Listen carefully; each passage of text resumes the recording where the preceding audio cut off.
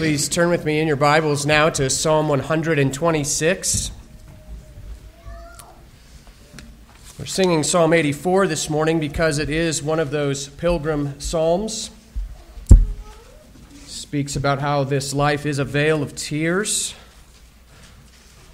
and yet how being with God's people can turn those tears into joy. This morning we're turning to Psalm 126. It is a psalm of ascent. It is a psalm given to pilgrims who are making their journey homeward. And this psalm similarly is an honest look at the Christian life. This life is mixed with great blessings and great sorrows, and oftentimes that is our reality as we take one step after another on our pilgrim journey toward our eternal home to be with Christ. And so we're going to look to this psalm because it gives us two reasons to rejoice. You'll hear in this psalm, even as we're given these two reasons to rejoice, the reason why we need God's word to stir up that rejoicing within us, because it likens our lives in this world to sowing with tears. Well, let's give our careful attention now to the reading of God's holy word. This is Psalm 126. A song of ascents. When the Lord restored the fortunes of Zion, we were like those who dream. Then our mouth was filled with laughter and our tongue with shouts of joy.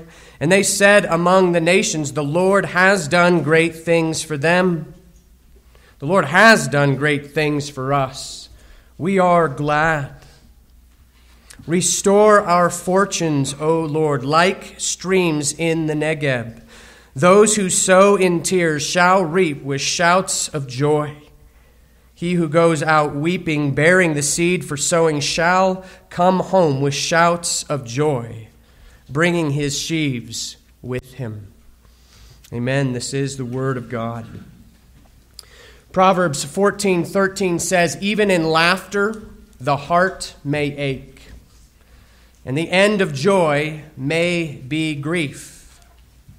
Even in laughter the heart may ache, and the end of joy may be grief. Brothers and sisters, boys and girls, the Christian life is a life of mixed emotions. Many years ago, I went to a friend's wedding. Obviously, it was a time of great joy and happiness, but it was also a time mixed with sadness. It was, in a way, bittersweet. Why? Well, only days prior to that wedding, the bride's grandfather suddenly passed away, and everyone had anticipated his great joy as he would watch his first granddaughter get married. Instead, while that wedding was a joyous occasion, while there was still much rejoicing, it was mixed with a particular sadness due to this grandfather's passing. In many ways, this is a concrete example that is a small snapshot of the Christian life. While there are so many reasons for each of us to rejoice, this life is still mixed with trial and tragedy.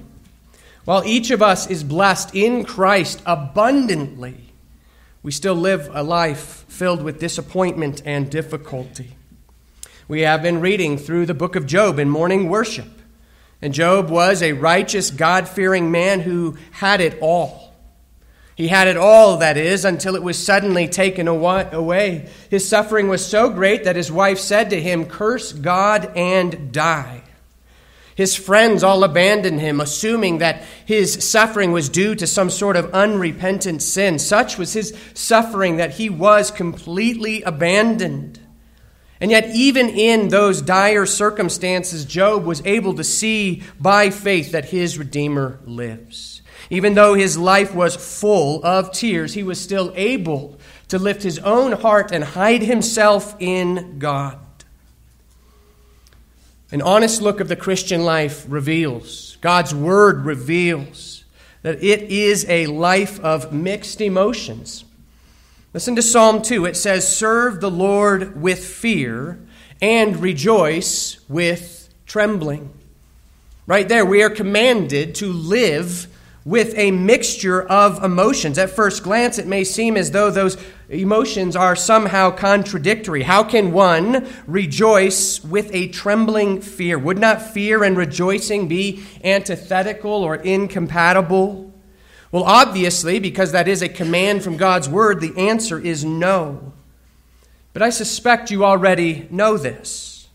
Whether or not you have spent any time intentionally considering this idea, you already know it in your own experience. Your Christian life has been mixed. It has been a mixture of various emotions. So how are you doing today? How would you answer that question right now? This past week brought stark reminders to the Christian community that we live in a fallen world. Perhaps you've answered this question already this morning. Maybe somebody asked you as you were already coming in this morning. How did you answer it? Are you doing well this morning? Are you encouraged and happy?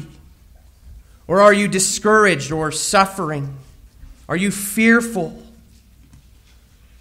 How would you answer that question, and would you answer that question in perhaps a mixed way? You see, it's often difficult to answer that question, how are you doing, particularly because the Christian life is a life of mixed emotions. How am I doing? Well, that depends on what you are really asking about. Am I getting along from day to day? Well, yes, I am. But am I also weighed down by present trial, disappointment, or difficulty? Well, the answer to that question may also be yes. Just look at this psalm that's before us this morning. In this psalm, we are taught to lift our voices together and to say, we are glad, present tense. We are glad. And yet, at the very same time, we are taught to sing these words as we live within a context that is described as sowing with tears. These things are mixed. We both sow with tears and yet say and sing, we are glad. And so the Christian life is an amalgamation of both sorrow and joy. It is a mixture of suffering and rejoicing. But again, I suspect you already know this in your experience. You already know this because of the way that God has ordered your life in this world. We sang a moment ago from Psalm 84, which characterizes this world as a vale of tears.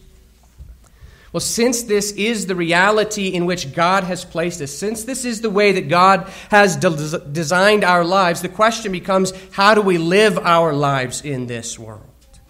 Knowing that we will be abundantly blessed in so many ways, and yet knowing we will also face trial and tragedy, knowing that we will experience very great and wonderful seasons in life, but we will also face other seasons filled with disappointment or difficulty. How are we to walk by faith? How are we to continue on the pilgrim journey without giving up? How are we to live our lives to the glory and praise of God? Well, Psalm 126 teaches us how. And here, primarily, this text gives us two reasons to rejoice. So let's begin with the first. First of all, we see that joy builds upon the past. Joy builds upon the past. Look at how this psalm begins. When the Lord restored the fortunes of Zion, we were like those who dream. Then our mouth was filled with laughter and our tongue with shouts of joy. Did you notice that the psalmist didn't actually describe the restoration? He didn't actually describe what took place. Instead, he only described the response that we as God's people have to that restoration. Look at this response. First of all, the psalmist says it was dreamlike. I think we have all had those experiences in which we are so surprised and so filled with wonder that we feel like we are dreaming. We even have a common expression for these times in life. We say something like, pinch me, because I feel like I am dreaming. Well, this great restoration work of God, of which Psalm 126 sings, was so wonderful that it simply seemed too good to be true. God's people were astonished at what he had done for them. They were saying, pinch me, because this seems too good to be true. Second, this dreamlike experience was so incredible that it brought about audible expressions of joy. Our mouth was filled with laughter and our tongue with shouts of joy. Have you ever experienced something so wonderful that you just couldn't contain yourself? Have you ever known God's grace in a way that you just abounded? Joy came out of your mouth. Have you ever experienced something so amazing that you had to just sit back and laugh? Have you ever known a joy so powerful that it came out of your mouth with shouts of joy? Well, third, this dreamlike experience that brought about audible expressions of joy, it was so remarkable that even others could not help but comment. When this great restoration was witnessed, even others had to exclaim, saying, "The Lord has done great things for them." The first two verses of this psalm teach us to remember, because joy builds upon the past. Do you remember this great restoration work of God? Do you think about it? Do you meditate upon it? Do you live today in light of that great restoration work of God? Do you remember those times in which you had experienced the grace of God so much so that it was dreamlike? When God's grace simply seemed too good to be true? Do you remember those times when you were moved by God's grace in your life, when you could not be contained and you simply had to open your mouth and give praise to God? Do you remember what it was like when other people saw the work of God in your life or in another's life and they couldn't argue with it? They instead just had to say, God has done something great. Well, what was this work of restoration? What could this be? Many of the psalm titles place the psalm into a specific historical context. We could think of Psalm 3. It tells us that it was written when David fled from Absalom, his son. Other psalms will provide enough detail within the psalm that we can easily tie it to its original context. We could think of Psalm 51 regarding David's sin with Bathsheba and Uriah. Well, this psalm is unique in that it neither places this psalm into its historical context by way of its title or its details. And it seems as though that's intentional. No doubt it was intentional. It may be that this psalm was written when God's people had been brought back from Babylon, because that was certainly a great restoration. We might also think about how this psalm could have later been written, looking back upon when God redeemed his people out of Israel. Both of those events were vivid events when God dramatically delivered his people. It may have been something else. Just think of what it would be like if we were living in captivity, when God suddenly decided to deliver. Imagine the joy and the praise that would fill all of our hearts. Imagine the joy and praise that would flow out to others if God rescued us from slavery and brought us back into our own country. Imagine how neighboring nations would see that great act of God and they could not help but comment. Well, both of these events, as great as they are, both that restoration out of Egypt and that restoration out of Babylon, they were but faint shadows of a far greater restoration. When I was young, my parents were close friends with a couple before the husband came to know Christ. And during those early days, this man was very, very mean. He was extremely hard for anyone to be around, and he had the worst reputation because of his uncontrollable temper. Anything could set him off in a moment. But one day, God suddenly intervened into this man's life. And by the Holy Spirit's work, he came to conviction over his sin and misery. And he was able to also see that Jesus Christ is the mercy of God for even the worst of sinners. And on that day, my parents' friend was gloriously broken by the grace of Jesus Christ and then gloriously rebuilt. The turnaround in this man's life was truly amazing. That mean man suddenly became the most friendly and loving person you had ever met. The difference was like night and day. He was no longer angry and bitter. Instead, his bright smile was filled with laughter, and his mouth was literally overflowing with the praise of Jesus to anyone who would hear him. Now, this man's conversion occurred before I could remember it. I only knew this man after his conversion. And so I remember talking to my parents one day after this man had visited our home. And I was telling my parents about how I thought he was the happiest and nicest person that I had ever met. Well, my parents were eager to tell me about how it was the gospel of Jesus that powerfully transformed that man. And it wasn't only my parents that could testify to that. There were so many others that looked upon this man and they say, the Lord has done great things for him. Well, you don't need a dramatic conversion experience to sing this psalm.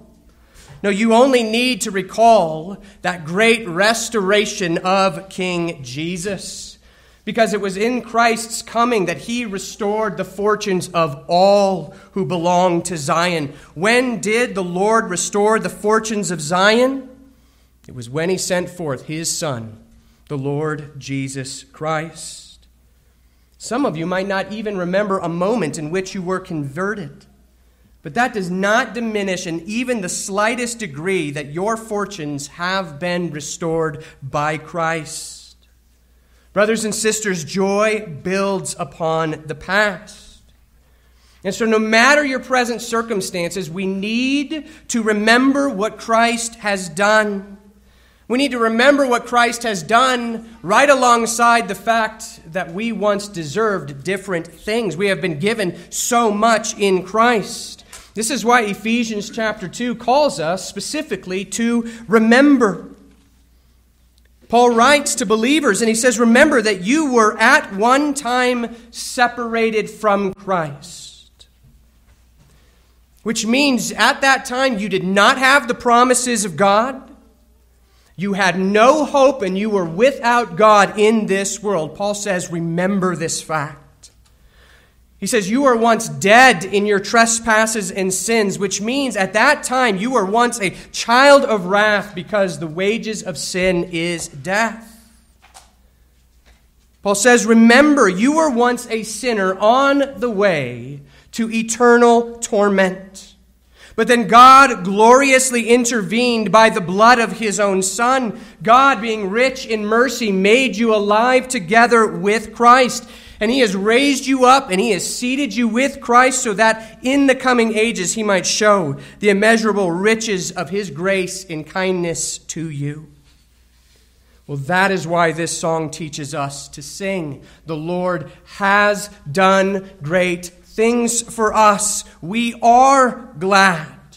Our joy builds upon the past. Think about this psalm being sung at different points in redemptive history. Now again, it may not have been written yet, but we might imagine the Israelites singing this psalm out in the wilderness. Their circumstances were very, very difficult. They were living in a desert wasteland. And yet they could together look back upon their slavery in Egypt and say, do you remember what it was like when the Lord intervened? Do you remember what it was like when God sent Moses to be our Savior? Do you remember what it was like when we were all rejoicing together because God had powerfully delivered us out of our slavery?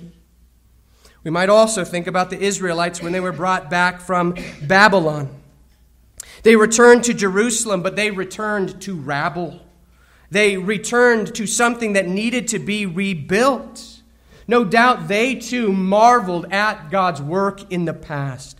They too could encourage one another saying, do you remember what it was like when God brought us back? Do you remember what it was like when God delivered us? Well, at both points in time, God's people needed to look back because joy builds upon the past.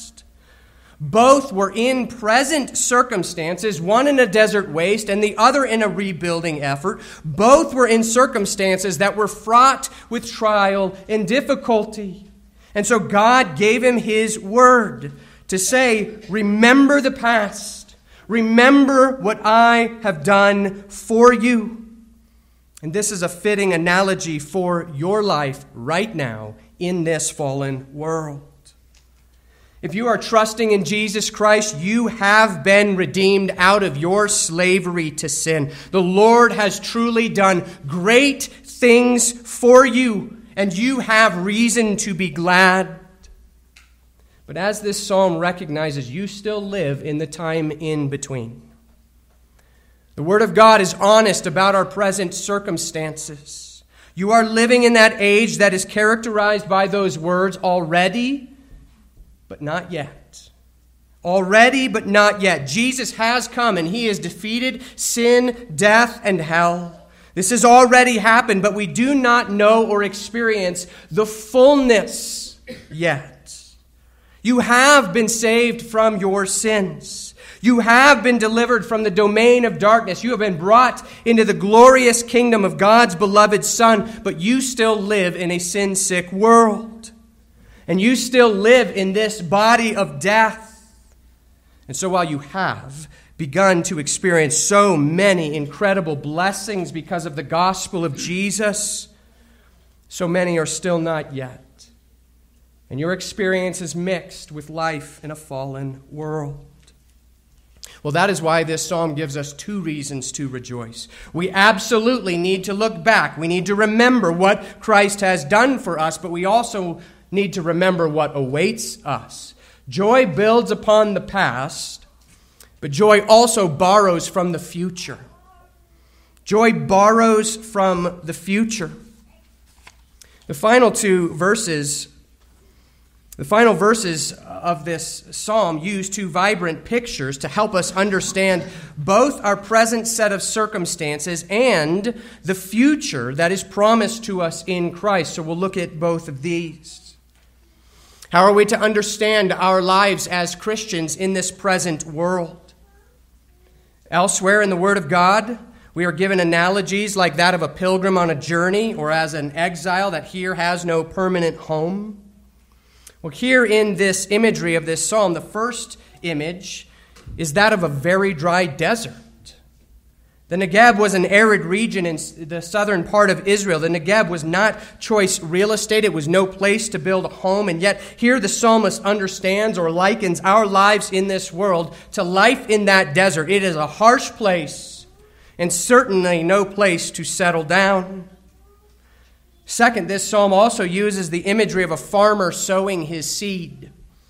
Unfortunately, that imagery is harder for all of us to relate to, but you can really get the idea still just by thinking about it. Anyone who has seen anything like this sort of labor knows that it is both difficult and that it requires faith. Just think about it. If a farmer is going to sow his seed, he must first begin by preparing the soil. He's got to do the hard work of plowing.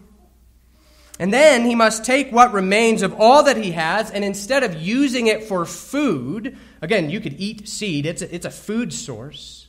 Instead of eating it, he takes it and he throws it into the ground, hoping for a harvest. This sowing requires both hard work and faith. In order for you to sow that seed, you prepare the soil, you tend to the crop all summer long, and then if all goes well, it will multiply and give you a bountiful harvest. But as many farmers know, sometimes there's insufficient rain. Or there's something like a heavy hail that destroys the entire crop. This is why sowing requires both hard work and faith. Well, this is what God's Word is comparing our lives in this world to. It is sowing. And it is often sowing with tears. Since this is our lot in life, how do we live the life of faith? Well, first of all, this psalm teaches us to pray. Look at verse 4. It teaches us together to make this wonderful request. It is a great request. Restore our fortunes, O Lord, like the streams in the Negeb. That is a tremendous request. That is asking for much more than we might naturally consider asking for. Nobody living in a desert prays for it to become a flooded stream. There are a few things that we need to notice about this request. Number one, it is God-given. this request, which seems to be asking for maybe too much, is given to us by God. God places these words into our hearts and into our mouths, and He teaches us together to come and to cry out to Him with this great request. Lord, do something great. Notice, second, that this request is corporate.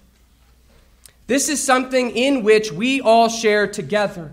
We are not praying for something individually. Not do something great for me, it's, Lord, do something amazing for all of us as your people. This is something we share in, and the reason is that the Christian life is communal. It is collective. When one part of the body suffers, we all suffer. When one part of the body is blessed, we all rejoice. The Christian life is corporate. This is the way that God has designed our lives, and He gives us this prayer request that we might hope in it together.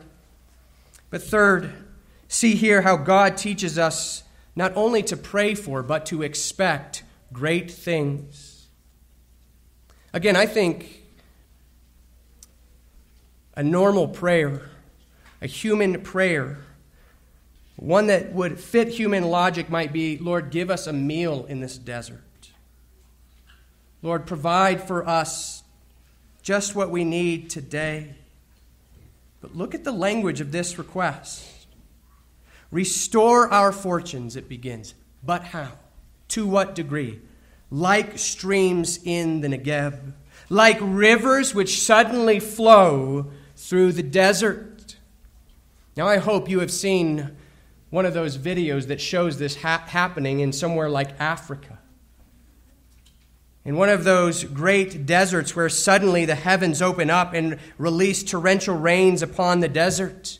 What was before unbearably dry suddenly transforms. Have you ever seen the before and after? The dry desert suddenly becomes a bountiful garden. Well, it is with that imagery that God teaches us to pray for Him to do once again something as shocking as that transformation of the desert. Here God is teaching us to cry out together for something as unimaginable as that first time in which He made us feel like we were dreaming. God says, look back to Christ's first coming and pray for me to do something even greater. So what are we praying for? What is it that could possibly compare or even exceed that first blessing of Christ's coming? How does this God-given prayer teach us to borrow from the future? Well, this prayer is teaching us together to cry out, to long for the return of Jesus Christ. That is the prayer with which we are equipped in this psalm. And this is to be the heart cry of God's people in this age. Come, Lord Jesus, come quickly. Because we live in a desert. And here we have no home. Here we will sow with tears. And so our Savior, loving us, equips us with this promise of His return. In fact, it is Jesus who leads us in singing this psalm. Restore our fortunes, O Lord, not in a way that we might comprehend, but in ways that are far above and beyond what we might imagine. Brothers and sisters, joy builds upon the past and joy borrows from the future. You need to look back. You need to remember what Christ has done for you. But you also need to look forward. You need to borrow joy for today from the future. Because when Christ returns, it is going to be so incredible that this imagery of a desert turning into a garden won't even compare. It will be a faint reflection of what the reality will be. When Christ returns, He is going to gather together all of His people, and He will immediately put an end to all sin and suffering, to all conflict and contention, to all disease and death. He is going to wipe away every tear from your eyes. And you will never again know suffering or pain. You're actually going to look back on this life and say, that felt like a dream. Because the fullness is the reality. And that is why this psalm teaches us to carry this cry from Jesus on our lips throughout this pilgrim journey. Our hearts should cry together, "Come quickly, Lord Jesus. Restore our fortunes, O Lord, like the streams in the Negeb." So how often do you think about what Christ has promised you? How often do you think upon what Christ has promised you with each other? Again, this whole psalm is corporate. In 1 Thessalonians 4, God's word reminds us of the fact that the Lord Jesus will return. It's a beautiful text. It's uplifting. It says, "For the Lord himself will descend from heaven with a cry of command, with the voice of an archangel, and with the sound of the trumpet of God. And the dead in Christ will rise first. Then we who are alive, who are left, will be caught up together with them in the clouds to meet the Lord in the air. And so we will always be with the Lord." That is our hope. That is what we are longing for. But then Paul says, God's word says, "Therefore encourage one another with these words."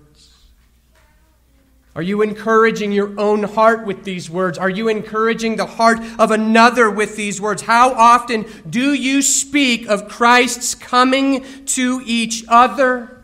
Because this psalm says that is the cry of our hearts in this age. Well, after singing this God-given request, we are also taught to sing and to remember a particular promise. If your Bible's still open there, you can look there at verse 5. This is the promise given to us as God's people. "Those who sow in tears shall reap with shouts of joy." We need this promise. Jesus compares the Christian life to a narrow way that is hard. He says, you want the easy road, you want that wide road, it's there, but it leads to destruction. The Christian life is a narrow way that is hard. Now, God's path, the path for God's people, will be marked by tears. But here God's word says that in the end, the sure promise of Jesus is that it will all be absolutely worth it. Those who sow in tears shall reap with shouts of joy. I hope you can hear that the joy does not correspond directly to the weeping. It far surpasses the weeping. And you need to remember this whenever you are driven to tears. Whenever you shed these tears while sowing for the sake of Christ's kingdom, you need to remember that Jesus has promised you an abundant reward. Your tears, as hard as they are right now, your tears will be turned to shouts of joy. Your crying is going to give way to a joy that you cannot compare.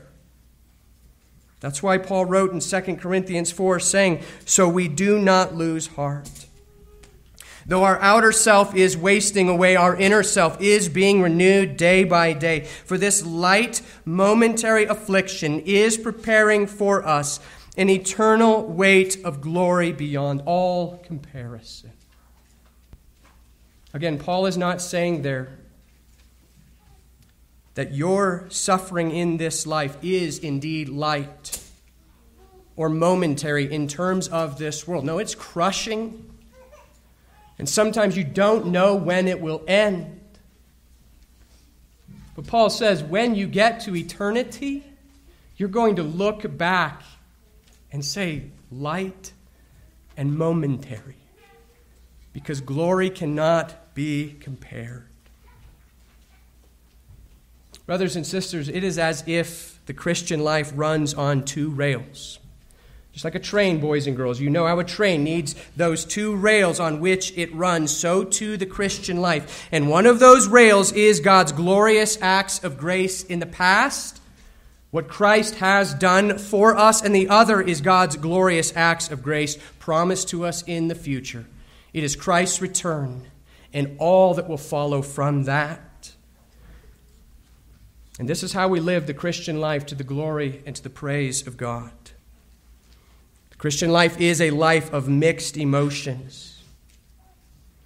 There are so many wonderful things given to us by God for this life. And yet there is also sorrow and grief that comes and mixes in. And so, in order to walk the Christian life, in order to persevere, all of our suffering and all of our sorrow needs to be put in its proper place. Because it is always bookended by the first coming of Christ and his return. So notice how our psalm ends. For 5 verses of this psalm, the language is corporate. We, our, and us. But then in the final verse of this psalm, verse 6, it's suddenly singular. He and him. He who goes out weeping, bearing the seed for sowing, shall come home with shouts of joy, bringing his sheaves with him. That verse is first and foremost about Jesus. And the reason why we can sing so confidently that promise of verse 5, those who sow in tears shall reap with shouts of joy, is because Jesus fulfills and will fulfill verse 6. He who goes out weeping. Jesus is the sower. He goes out weeping. Even today, bearing the seed for sowing. He shall come home with shouts of joy. He shall come home bringing his sheaves with him. We're going to consider this in greater detail, Lord willing, next week, but for now, I need you to note Jesus' solidarity with you as his people. When Christ's people are sowing with tears, he is not far off or aloof. Although we know that Christ is seated at the right hand of the Father, we need to know that he is also intimately involved in each of the lives of all of his people. And so even as you sow with tears, you need to know that Christ is there with you in that sowing and in the tears. Because the Lord Jesus is the sower. Again, we're going to consider this in greater detail, Lord willing, next week. But for now, just hear how closely Jesus identifies with you as his people. In Acts chapter 9, Saul is ruthlessly ravaging the church. And Jesus appears to Saul on that road to Damascus, and he asks him, Saul, Saul, why are you persecuting me? Saul was persecuting the church. Saul was dragging away men and women and locking them in prison and having them killed. And Jesus says, why are you persecuting me? Jesus promised his people, his church, he promised us that he will never leave us nor forsake us. And so you need to know that as you continue in this life, sowing with tears, that Christ is with you in your suffering.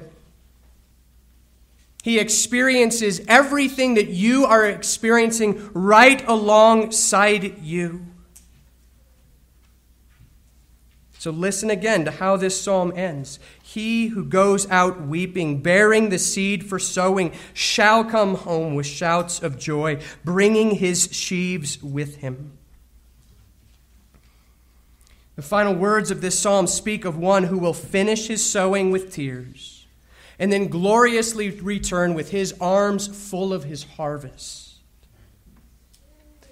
Well, dear saints, understand and believe that those words sing about Christ carrying you. You are his harvest. These words are about the way in which Christ will return to take you to himself. And so you can persevere in the Christian life. You can continue in your service to Christ, though it will be accompanied with tears. You need to know that at every point Christ is with you and he is for you and that he has fixed a day to return. And in that day, he is going to turn those tears into shouts of joy. So brothers and sisters, hold on to Christ by faith. Believe his words and his promises. Take time today to renew your joy by building upon the past and by borrowing from the future. Remember that Christ has come and he has given his life as a ransom for your sins. And then a day is fixed when Christ will return. And then you will see that all of your sowing, though accompanied with tears, it in the end will be absolutely worth it. Let's pray together. Lord God in heaven, we thank you for giving us this, your word. And we thank you that this word is living and active. It is unlike any other book. Lord God, we thank you that you give us your word to encourage our hearts. And Lord, we pray that you would cause us to build upon the past, to look back and to remember what you have done for us in Christ, and also then to borrow from the future. Lord, we know that this world is accompanied with trial and tribulation, that this world is filled with disappointments and difficulty, and yet you have given to us yourself. And so we ask that you would help us by the singing of this word to rejoice. That even as we continue sowing in tears, that we might be able to be those who lived well with those mixed emotions. That we might be those who can say, sowing with tears, we are glad. As we look back to what Christ has done and as we look forward to the promise that we will one day cry out, we will shout with joy. Lord, we pray that you would fill us with hope in believing as we look forward to the Lord Jesus Christ's return, as he comes to gather us to himself and to return, bearing us up in his arms. We thank you that this harvest is sure. That Christ has accomplished our salvation, and because he has accomplished our salvation, that good work that he has begun, he will certainly carry it out to completion. Lord, give us faith to believe. Give us faith to put one foot in front of the other in this Christian life. And may we encourage one another with these words. We give you thanks now. In Jesus' name, amen. Well, let's turn together.